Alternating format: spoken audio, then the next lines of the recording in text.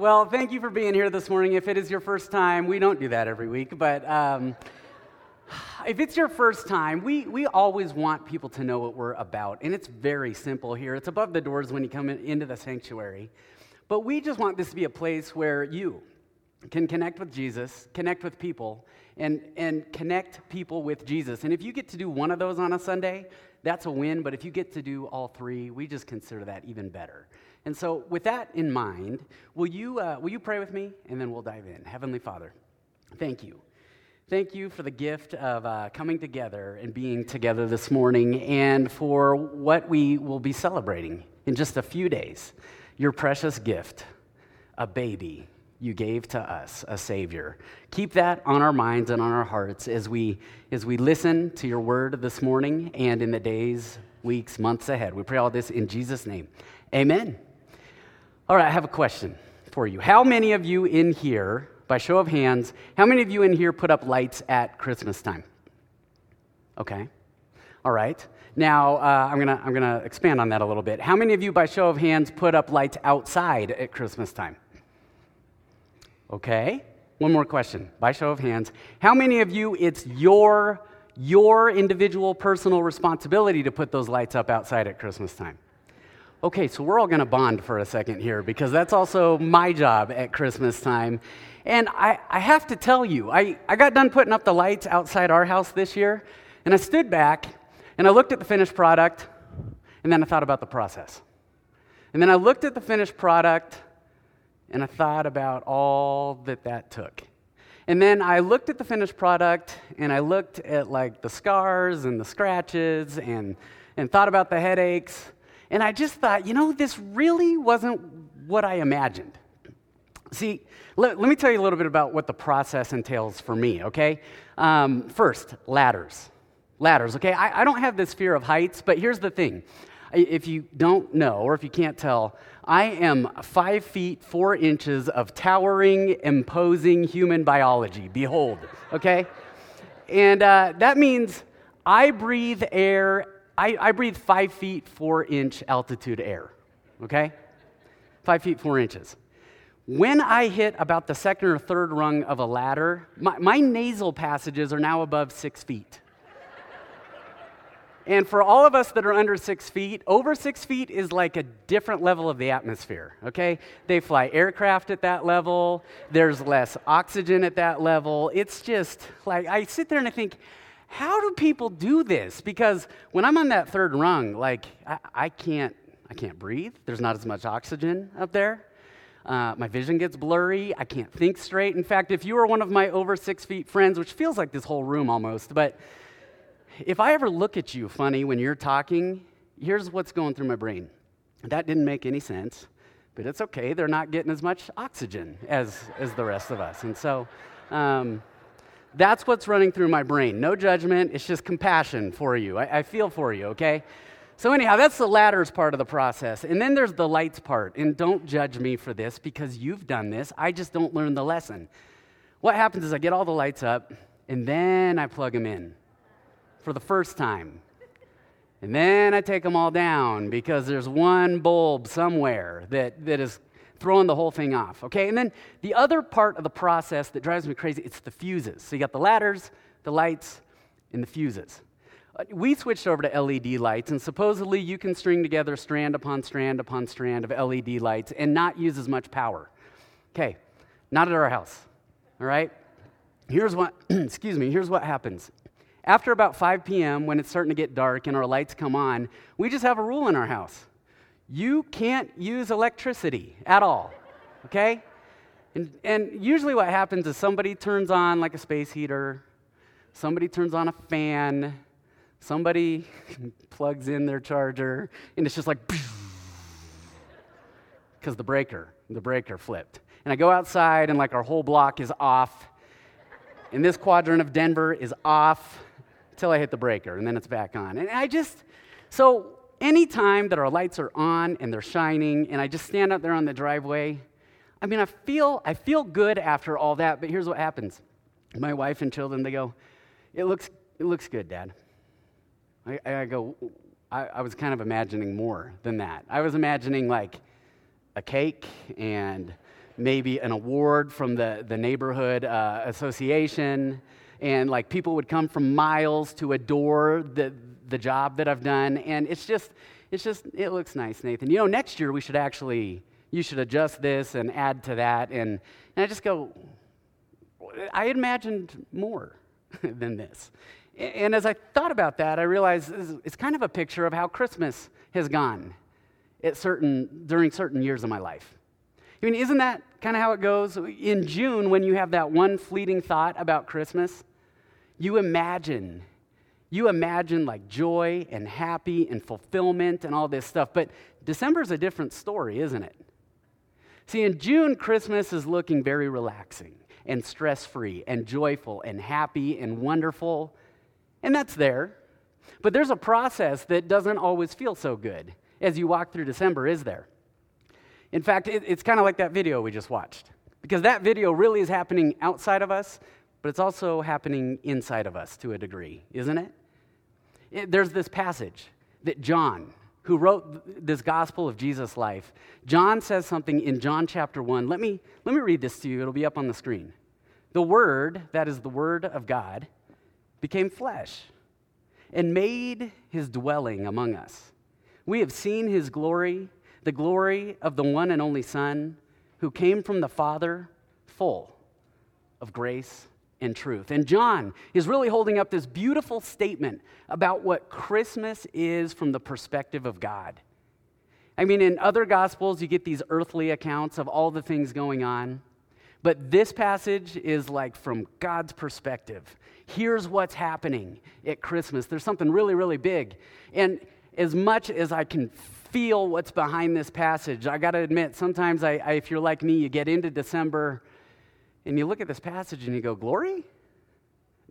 This time of year? This is a picture of glory? And the reason for that is what we've been talking about the last few weeks, that oftentimes, you know what Christmas is to us? We do a lot of preparation and a lot of pointing and a lot of planning for the what of Christmas and not the who of Christmas. Isn't that true? I mean, we said it a few weeks ago. A lot of times our preparation has to do with meals and deals and ideals. And when those things are off, when we miss out on those things, when they get distorted and skewed, it's easy to look around at Christmas and go, is there glory in this, Lord? Because I'm just seeing all the stuff I've got to get done. Because it's easy to zero in on the what of this season and not the who. And so we've talked the last few weeks about what would a shift, or what would maybe some practices look like that we could make this season about the who. And so we talked about preparing. Alongside preparing for all the what of Christmas, the meals, the deals, the ideals, what would preparing for who look like? And then last week, Brian Burns. Would you actually thank Brian Burns for getting up here last week and sharing with us? Brian Burns, he talked about what we're so pointed at during this time of year, that oftentimes we're so pointed at gifts and the budget, and how are we going to pay for these gifts, and how are we going to get these gifts, and what is the right gift? We tend to make that the point. And he was able to say, well, what if in our pointing at the what, we also get pointed at the who? That maybe the gifts aren't the point, they're created to point at the who. The what is created to point at the who of this season. And so today, even if you haven't gotten to think about the preparation during this season, even if you haven't felt like you've gotten the time or you missed an opportunity to get pointed at the who of this season, I want to talk about one more practice or one more shift that we can make, that even now, if you've done nothing up to this point of the Christmas season, to get outside the what of the season and onto the who, I want to suggest one practice, and it doesn't take much time. One thing that we can think about this morning. And in order to bring that up, and in order to get you there, I need to invite you to step into the shoes of somebody who, when you look at what they went through at the first Christmas, when you look at them, I think they maybe have that thing that goes on inside of us. Glory? God? This is what glory looks like? Because when you see and when you think about what was going on in their life, you and I, if we were in those shoes, we'd go, that doesn't feel like glory this time of year. And yet, in the midst of that, they give a reminder They serve as a guide for what we ought to consider, even in the next 3 days. And that person was Jesus' mama, Mary. Because when I dig around in what was going on in Mary's story at that first Christmas, I mean, it was a roller coaster. And there were elements, as I think about it, first there were elements that many of us could relate to that affected her comfort level. In Luke chapter 1, we read about an angel, and it's not just any angel, it's like the angel, Gabriel. Gabriel shows up to where Mary lives, to the place she'd been used to, Nazareth. And if you know anything about Nazareth, Nazareth really doesn't have that great of a reputation. Nazareth was a place that years later, one of Jesus' followers, Nathanael, great guy, all right, Nathanael, he would look at Nazareth, and when he heard that Jesus, this Savior, would come from Nazareth, you know what his response was? Nazareth? Can anything good come from there? And I have to imagine that in this room right now, there is somebody that you're looking around at the place you're in right now during this season. Maybe it's a physical place you're going to go spend with relatives, and you're just not looking forward to it. Or maybe it's a season and a place in life where you look at it and you just go, Nazareth? Can anything good come from this place? And Mary had gotten so used to Nazareth. She had gotten so maybe comfortable or used to life in Nazareth that when the angel showed up and made this announcement about this baby that God wanted to bring through her, I can only imagine what she was going through and how it affected her comfort level she'd gotten so used to. Then I think about Mary and the manger experience. I mean, we're used to hospital beds for delivering babies. And Mary had a manger that we often think is maybe a little more soft and fluffy than it actually was. I mean, we imagine like a wood barn, maybe with some insulation, and maybe a hot tub, and maybe like some pillows. But chances are it was a lot more like a cave, a cold, dark cave with the stench and smell of animals around. And I imagine maybe there are people in here right now that as you look around, it just feels cold and dark. And you're trying to enjoy the Christmas season, but it's a challenge. And then you add on top of that, I just was thinking, man, I would never even open my door. You know, in our age of Ring doorbells and all that kind of thing, she's got strangers showing up at her door. Okay, God didn't send an angel to her door once the baby was there. He sent shepherds. These total strangers she may never have seen before, and they were like, we want to see your kid. Would you open that door? No, none of us would. And so you can imagine her comfort zone was severely affected at Christmas. And I imagine there are those in here who your comfort zone has been affected. Then I think about the other things, like her sense of control, completely gone. Think about it. She was planning a wedding when this announcement came about. She was engaged. There were wedding details to get to. Do you feel out of control this morning? Mary would say, I understand. I completely understand. And there was even the response or the reaction of her fiance when she gave him the news. In fact, you can read what his response was. Over time, he had decided in his mind he was going to end this relationship because the news that she was carrying a child and knowing he had no part of that, he could only think one thing. She cheated. She cheated. And then there would be the opinions of others as she began to show. People knowing that she was not yet married, there would be these opinions that she had no control over. 12 years go by after she had that baby. And this child that had come through her, that God chose her to bring into the world, this child is now 12 years old. And 12 years later, we read this account in Luke. Same chapter as the Christmas story, actually. 12 years go by, and Mary and Joseph, they're at this Passover festival, and it's time to go home, and they start looking around, and they go, we can't find our kid, which is a problem when God has asked you to raise his child. You just lost God's son, and He's God. There's no like, well, maybe he won't notice. Maybe we just won't tell him. No, he knows. He knows. And they finally find Jesus. They finally find him. And they say this question that we often say both at Christmas time and all the other times. Why? Why? Why have you treated us like this? See, what happened at Christmas and this child that came at Christmas, it affected Mary's comfort zone. It was beyond her control, and it was outside her understanding. They said, why have you treated us like this? We have been anxiously searching for you. And Jesus responded. He said, did you not know I had to be in my Father's house? Did you not know I was going about my Father, my Heavenly Father's business? Did you not know that? And you know what it says right after that? But they did not understand. See, Christmas, and this child who comes at Christmas, who came to us at Christmas, oftentimes, you know when it happens? Outside our comfort zones, beyond our control, outside our understanding. Now, if I could step back from that for a minute and just think about us, isn't it nice to know that there is somebody who could understand what you're going through right now?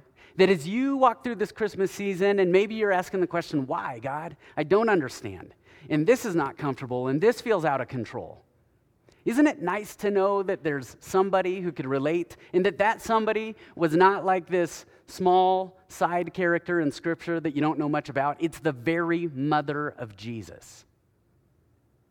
See, that's an incredible thing, because oftentimes, whether it's at Christmas or other times of the year, when I get outside my comfort zone, and when something's beyond my control and it's beyond my understanding, I don't really think about what he's up to.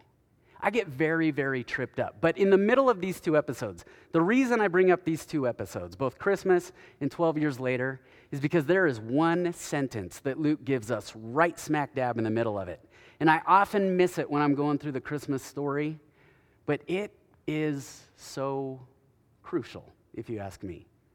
That if somehow I want to experience the glory of Christmas, then this is central. In the middle of everything going on at Christmas.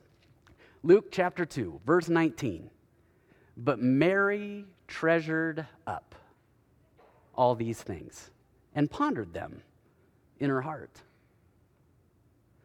And then 12 years later, in the middle of not being able to understand what this child was up to, Luke, in the same chapter, 2, verse 51, it says, then he went down to Nazareth with them and was obedient to them. But his mother, here it is again, treasured all these things in her heart. She treasured. You want to know what you can do at Christmas time?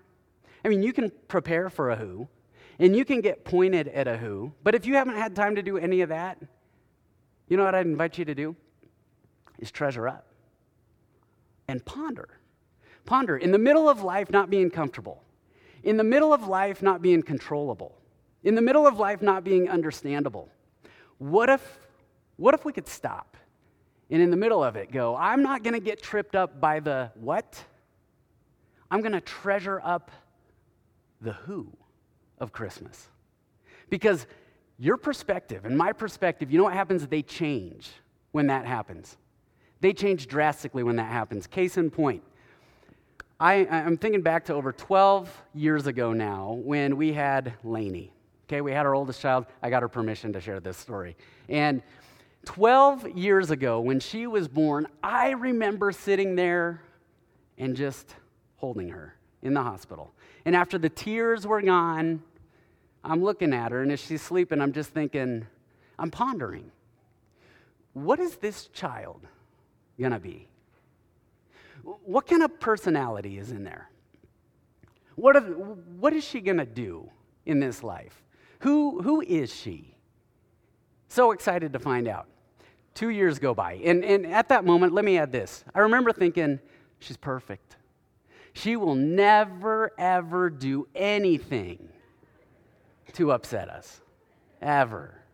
2 years go by, okay? My wife was working the night shift at Littleton Hospital, so she would come home and sleep during the day. She's sleeping during the day, and it was nap time for 2-year-old Lainey. So I put her down for a nap, and this was about 1, 2 in the afternoon, and we turn on this fan to help her go to sleep. So this fan is going, and suddenly from her room, I heard giggling, and I heard like this joyful baby squeal. And I opened the door, and Lainey had managed to undress herself except for her shirt, and she had pulled off her diaper, and she's just windmilling this diaper, like, and laughing about it. Okay, I am very careful with my use of the word literally, okay? Because I believe when you use the word literally, you should use it when that thing actually happened.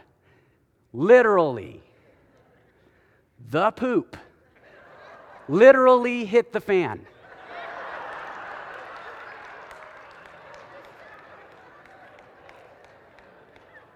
Yeah. Hadn't really pondered that as I held her. And I just remember, I thought I did a pretty good job cleaning. Weeks later, I remember changing her diaper, and I'm like looking at the wall. It's like, what is that beige dot? Oh. And I went, we're not cleaning. We're going to paint. We're just going to paint over all this. Actually, we're moving. We're just going to move, okay? The real estate agent could put in the report, in this house, the poop literally hit the fan. That's why they moved, okay?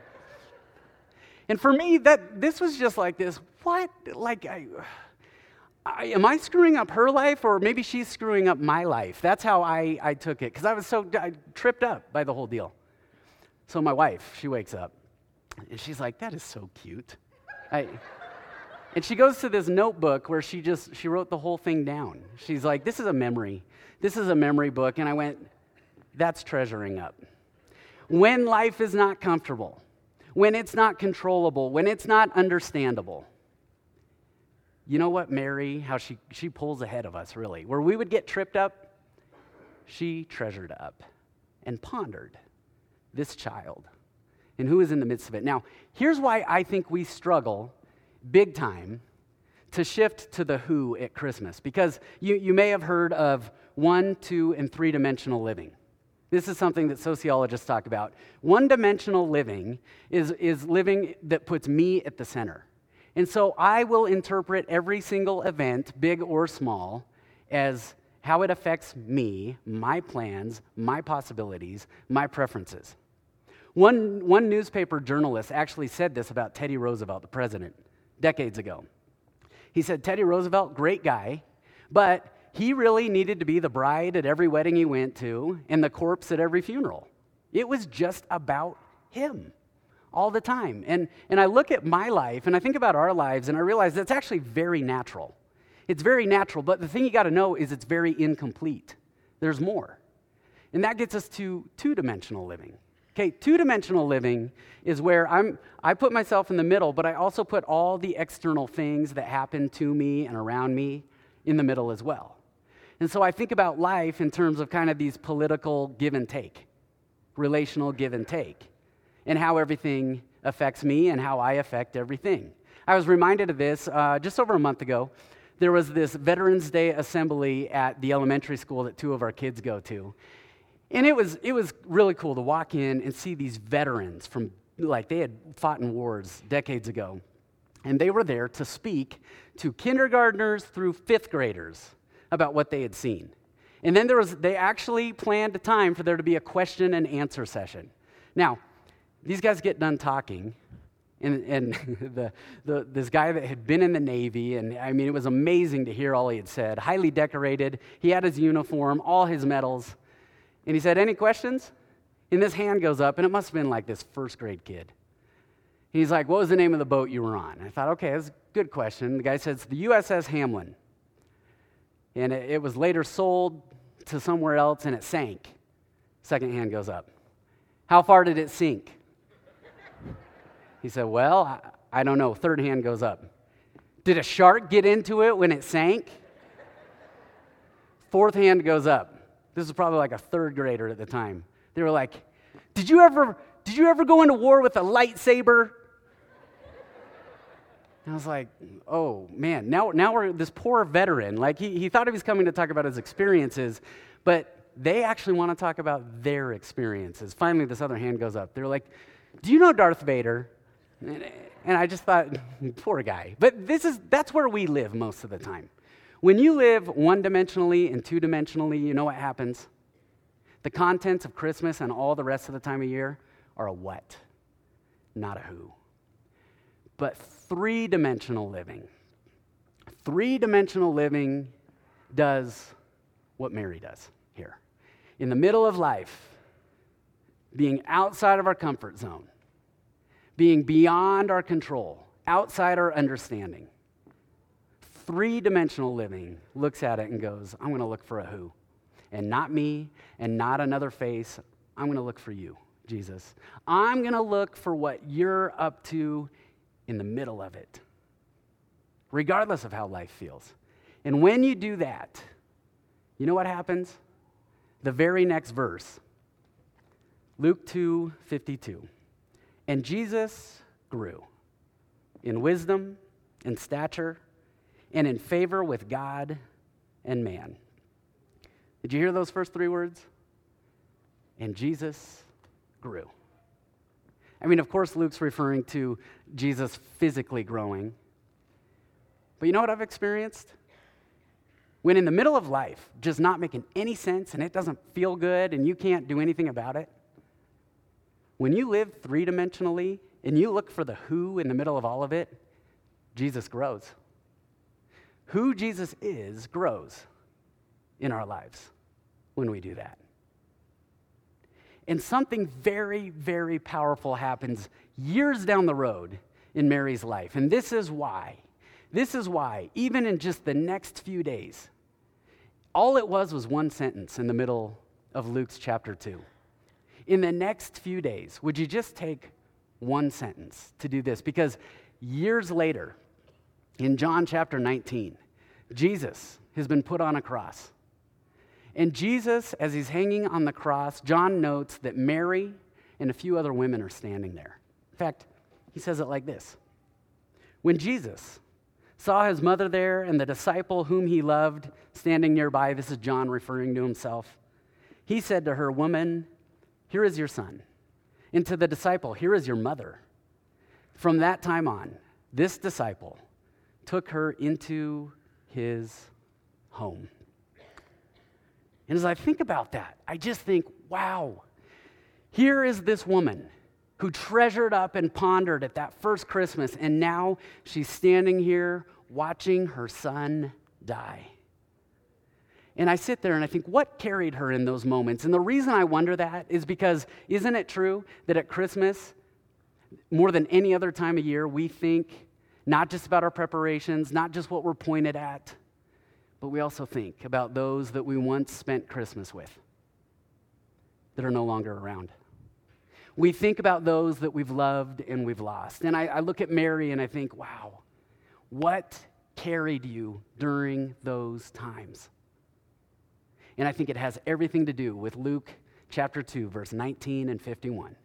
And she treasured up and she pondered, Jesus, where are you in the middle of all of this? I believe that carried her all those years later. When I think about John and all that he wrote, he actually lived with this woman. Imagine, John not only had had the encounters with Jesus, but he had heard the stories of a mama who could tell far more stories than we even have about him and his childhood and all that she had treasured up and all that she had pondered. And it carried her. See, if there's one thing you got to know this morning, it's simply this, that the contents that we treasure at Christmas time will carry us the rest of the time. The contents that we treasure at Christmas time will carry us the rest of the time. And if those contents have to do with the what of Christmas, I'm just here to tell you, it will fail you every single time. But when those contents are a who, he's faithful. He's faithful to carry you. That means how I do this time of year is really a picture of how I do the rest of the year. with all the activity, with all the getting out of my comfort zone, with all that I can't control, with all that I can't understand. The contents that I carry at Christmas time can carry the rest of the time, the rest of the calendar.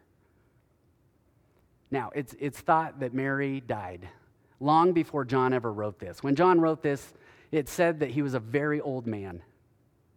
But I can imagine, however it works in the eternal realm, if and when she read or she reads those words that he started us with this morning, John chapter 1, verse 14, the Word became flesh and made his dwelling among us. We have seen his glory, the glory of the one and only Son, who came from the Father, full of grace and truth. There was a time in her life that I have to wonder if she said glory, but as time went on, I have to believe that she would look at this verse and go, amen, John. Amen. Why? Because one sentence in the middle of all that was going on at Christmas and all that life entailed. Now, I know we're less than 72 hours from celebrating and remembering the arrival of God's holy and precious gift of Jesus in our lives. And here's what I'd ask you. I know there are probably pages and paragraphs of life and to-do lists and everything that you've still got to get through between now and Wednesday. But between now and that time, would you take one sentence? Would you just take a couple minutes and treasure up and ponder no matter what's going on in life? Because I can tell you, it will carry you. It will carry you. What you treasure at Christmas time can carry you the rest of the time. I'm going to invite the worship team up. Will you pray with me? Heavenly Father, we are so reminded in the midst of all the busyness, when we stand back and we look not at our Christmas lights, but at Christmas itself. It's easy to go, where is the glory in this, Lord? And I didn't really imagine this. Heavenly Father, you're so faithful to remind us over and over and over. And so as we look, as we walk through the next few days, wherever the to-do list is and wherever we find ourselves, would you open our eyes to a moment where we can just create room for a sentence to treasure up and ponder where you're at in the middle of all of it? Because it's truly the greatest gift that you've given us and that we could give ourselves this Christmas. We pray all this in Jesus' name. Amen.